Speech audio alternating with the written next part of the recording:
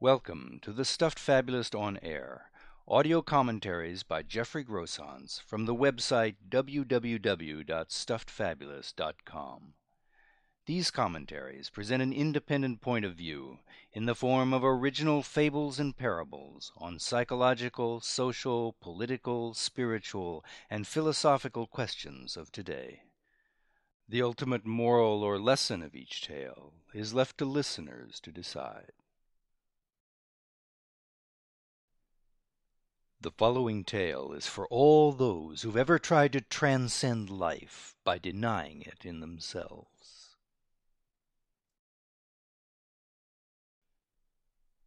The Salmon. Once a salmon broke the surface of the water and kept right on going. Mile after mile it had battled against tides and rivers to reach this point.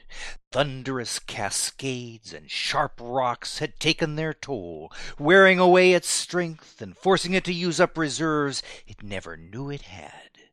Then, just when it thought itself at the limits of endurance, all of those trials had fallen away as quickly and as completely as if they'd been a recurrent nightmare from which it had finally awakened, finally escaped.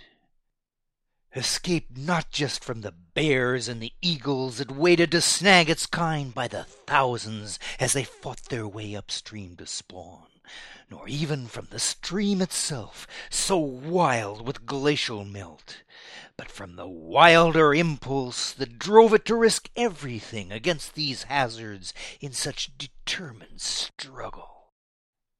Gaining altitude now, looking down on the tops of giant firs receding below it, the salmon felt the forces that had dictated its life for years fade like the beads of water drying on its scales. Those forces had sent it from shallow creeks to the unfathomed sea, only to bring it back again to complete a cycle there'd been no refusing, a cycle within cycles within more cycles, as generations followed one another to the rhythm of experience. An entire species bound up in each fish's return. But no more, not for this salmon. It had slipped the pull of the earth and felt as light as the air around it, free of the laws of birth, maturity, and decline that had governed every move in its life until now. Defying both time and biology, it was no longer condemned to ending its days in slow water, wounded and grotesquely aged, the color of burnt spirit. With unrelenting willpower, one could break free of nature, it seemed, and make the leap to a realm of celestial fish flight. One could wrench oneself from the troublesome facts of existence, leaving behind all those former companions still bound by the patterns of life, and become a soaring denizen of the clouds or the rarest ether instead. There was just one problem the salmon faced as it headed into the great beyond. It couldn't breathe up here.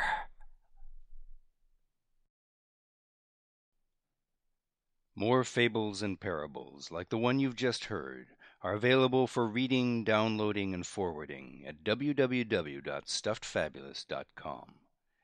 Bound collections of tales in the series Likely Stories, Contemporary Fables and Parables, and audio CD collections of selected tales can also be ordered through bookstores or directly through the orders page of the website.